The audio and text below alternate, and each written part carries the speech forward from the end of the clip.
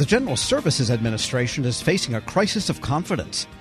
The third scathing Inspector General report since 2016 has reinforced how headquarters can't make the Technology Transformation Service play by the government's rules. In his weekly Reporter's Notebook, Federal News Network's executive editor Jason Miller covers why this is leading agency chief information officers and other tech executives to question whether GSA as a whole can be trusted. Jason joins me now with the latest. And Jason, let's start with that IG report a couple of weeks ago about Login.gov, of all things. Tom, this was the third report since 2016 from around the Technology Transformation Service and really their inability to play by the quote-unquote rules of the government.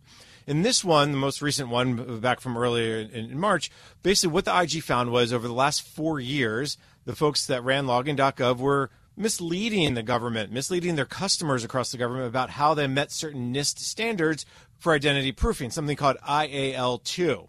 Now, long story short, Tom, is the fact is that they couldn't meet it is less of a big deal than they had misled the government and misled their customers for so long. And in fact, Tom, I have copies of 5 or 6 different interagency agreements between Login.gov and agency customers, the Agriculture Department, the Labor Department, SBA, OPM, the Railroad Retirement Board, VA, that all say the same thing. Hey, we meet this standard that NIST put out there for identity proofing, and in fact, they didn't. And that is causing a huge kind of wave of problems. Not that they didn't meet the specific standard, let me be clear about this, but because they were misled, in some cases, people would contend lied over the last 4 years to their agency customers, Tom. And again, that goes back to a long-standing problem for the Technology Transformation Service, TTS. Yeah, so you're reporting that this report is creating a crisis of confidence with GSA and the TTS as a whole? I've spoken to 5 federal technology executives, CIOs and other types. I've talked to 3 formers. I've talked to folks in industry. Across the board, everyone says TTS has been a problem since the start. They continue to be a problem. This IG report just kind of adds another layer of that problem. And I think what's happening is this is also now being shed into the General Services Administration more broadly and really reflecting badly on GSA, specifically Dave Shive, the CIO at GSA, who signed off on a lot of these authorizations that said they did indeed meet this IL2 or the identity proofing requirement under NIST. And now folks, again, CIOs and other types are saying, well, if they lied about this, what else did they potentially mislead us about? What else did they were not honest with us about? And again, Tom, I guess this creates a crisis in confidence because people for a long time have looked at GSA and said, I want to work with GSA. I want to bring my acquisition to them. I want to lean on them for help. And now they're saying, maybe I don't want to do this.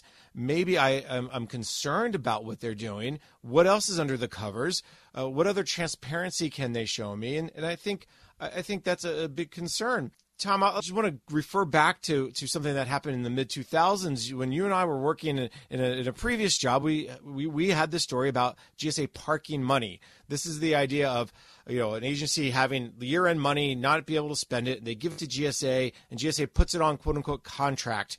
And this was a big problem in the 2000s. And what I'm seeing and what I'm being told from many sources is this TTS problem, this Login.gov problem, is as bad as that parking money problem was back in the mid-2000s when they saw their assisted acquisition service business drop from about $7 billion then to $3 billion. So I think it's the same concern. There's the trust has been frayed is what a phrase someone told me. Well, that's tough for a fee-for-service agency on the one side, and it's also tough for agencies that might be using Login.gov that they can't tell their constituents that the login process is secure, and that's kind of one of the heart of the big cybersecurity issues of the era, you might say. So what is GSA, if anything, doing now to try to get past this or repair the confidence? There's 2 things that GSA is trying to do. First, obviously we have new leadership involved there. You have a new head of TTS, Ann Lewis. You have the Federal Acquisition Service, Sunny Hashmi. Neither of them were really involved in this scandalous event, right? This misleading of agencies over the last 4 years. It happened really during the Trump administration. It happened during the very beginnings of the Biden administration. In fact, GSA were the ones that brought this issue to the IG and asked for them to look into it back in February of 2022.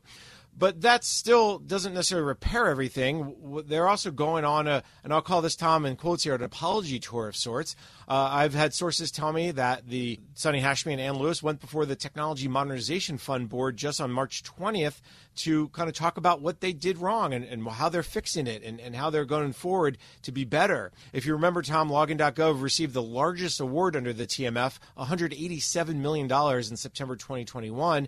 And that award is really being called into question by a lot of people. Well, if they lied to the board and they lied to their customers, who else what else is going on here? And why didn't the board come a little harder at them and understand what the issues were? So I think that was one step. I also have talked to folks around the CIO Council, the Chief Information Security Officers Council, and they've said that while they have not had a meeting yet, they do expect Login.gov to come up during their meetings, the upcoming meetings in April. And then finally, Tom, obviously GSA is doing some other things. They know they need to repair it. I talked to Claire Monterana, the federal CIO, and she says, well, I have full confidence in Login.gov, but yes, I think TTS needs to rebuild their trust in Login.gov.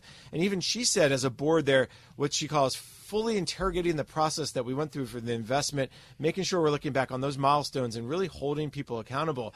So there's a lot of kind of efforts going on to ensure that folks can't believe that they can trust Login going forward. And one thing that's very important, Tom, as well to highlight, just because Login did not meet this NIST standard, which is around identity proofing, it doesn't mean they were not secure. This is not a matter of insecurity or a cybersecurity problem. It's a matter of honesty and transparency, and I think that's really why it's causing this crisis in confidence. Let me ask you this. When you say that GSA lied to these agencies about it, could they have just simply mistakenly thought it was compliant within this standard, but it wasn't, and somebody pointed it out to them, or did they know it was not compliant and nevertheless say it was? They knew it was not compliant and nevertheless said it was. Okay. They kept trying to get compliant, and they, there's Slack messages and other messages in the IG report that kind of admits to them that said, we're going to be in trouble. So I think they could have come back and said, hey, we thought we could reach this standard. We couldn't, and here's what we're doing instead. They could have done that a year into it, 2 years into it, but they never did. And I think that's the other point. They let this go on for 4 years. Yeah, classic issue there. So this IG report also has Congress sniffing around, too. It absolutely does. And, Tom, there's a hearing coming up tomorrow, before the House Oversight and Accountability Subcommittee on Government Operations and the federal workforce. And this hearing is going to feature Sonny Hashmi, Carol Ochoa from the GSA Inspector General's office, and Jim St. Pierre from NIST. And the concern here, according to a spokesperson from the committee, says, they want to really look at why did GSA leaders didn't exercise adequate oversight over TTS. And, Tom, that's a common question I hear from a lot of people across the government. Why can't you control the people at TTS? And a lot of CIOs are very frustrated that GSA can't do that. And then they're also looking at, should Login.gov remain a central component of the Biden administration's anti-fraud efforts?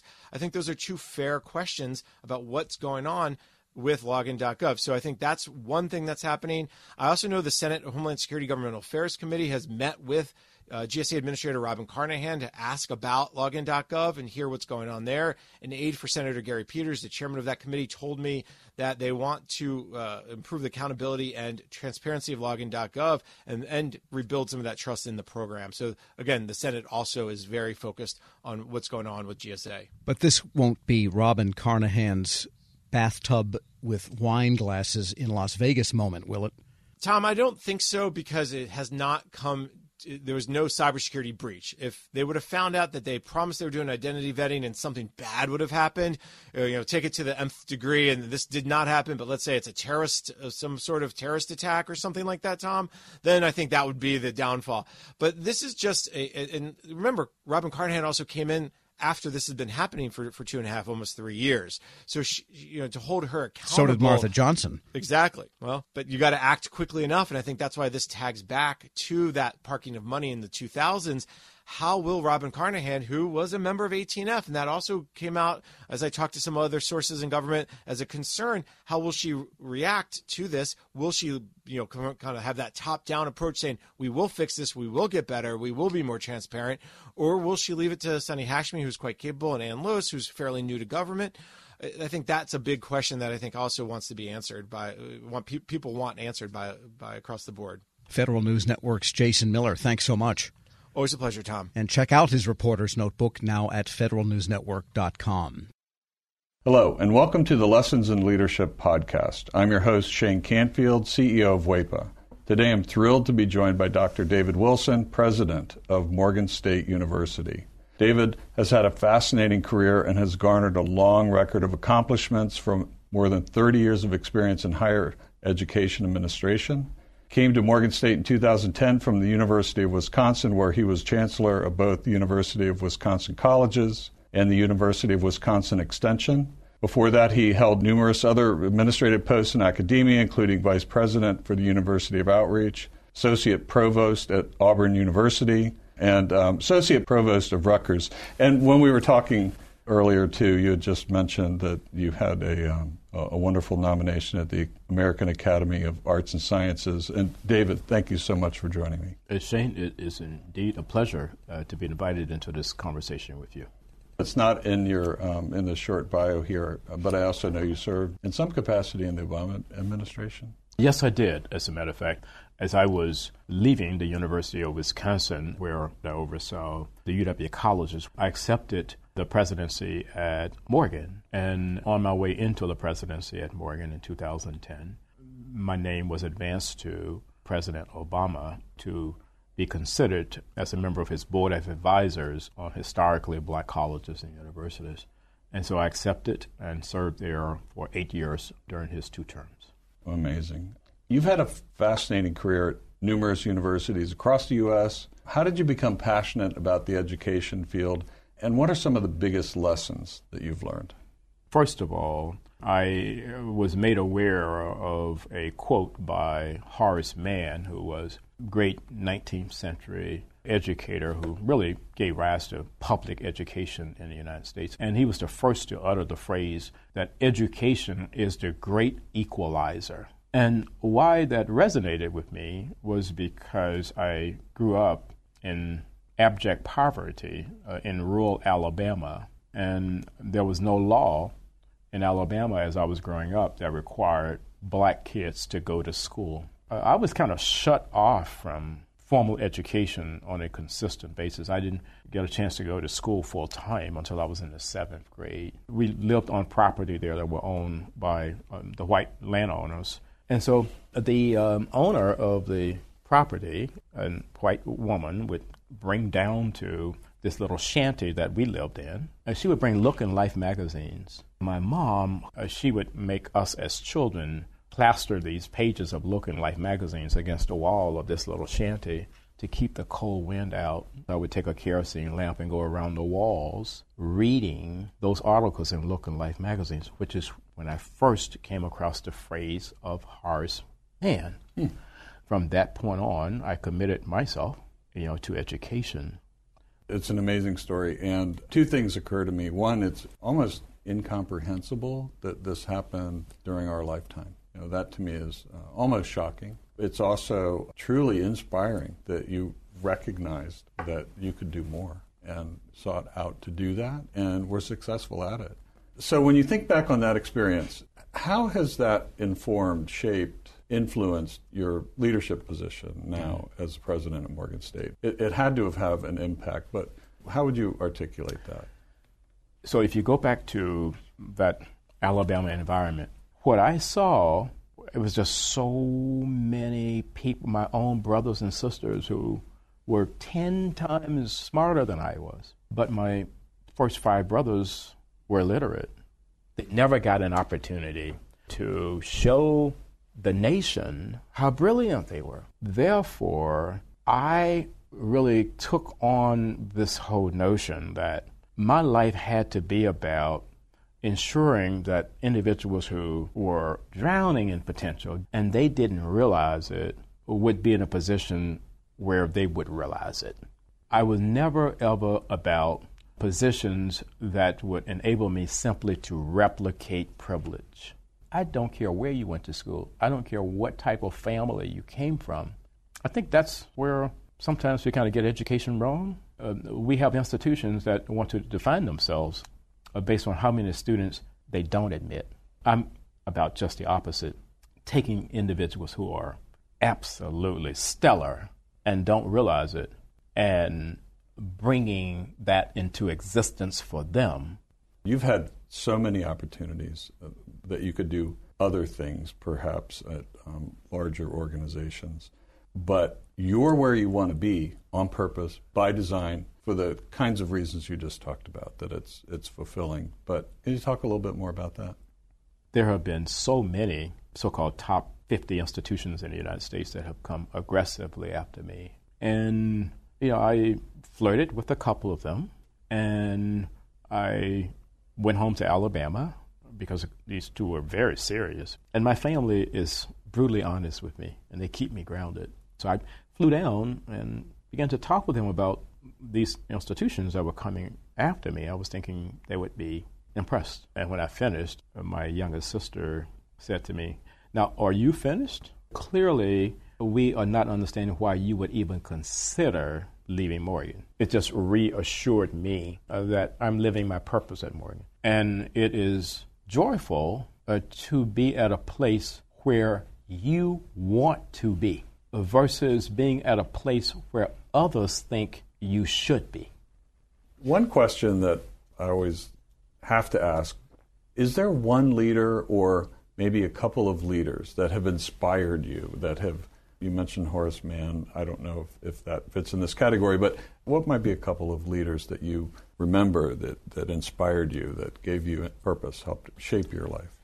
In 1989, when I was selected as a W.K. Kellogg Fellow, we had to be introduced to leadership that was different in a lot of ways than the leadership that we had been exposed to. In February of 1990, Mr. Nelson Mandela was released. And that's where I wanted to go and meet Mr. Mandela. We had no idea that he would grant an audience, and he did.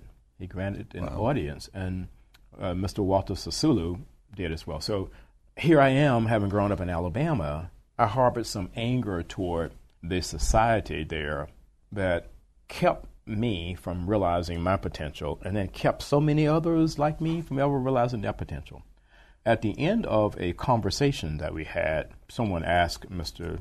Sisulu, "We're leaving this conversation thinking that you harbor no anger towards a society that locked you away for 27 years. Are we leaving with the correct conclusion?" He said, "I harbored no anger or bitterness towards a society that locked me away for all of those years, because I and others like me knew that what we were doing was the right thing. If you commit yourself to doing the right thing, there should never, ever be any space in your heart for anger or bitterness." And that was transformational for me, and why I respect and admire Mr. Nelson Mandela and Mr. Walter Sisulu today. That is a great story, and it, with all the accomplishments through your life, I'm sure it had a great impact on your ability to go as far as you have, and you're still going.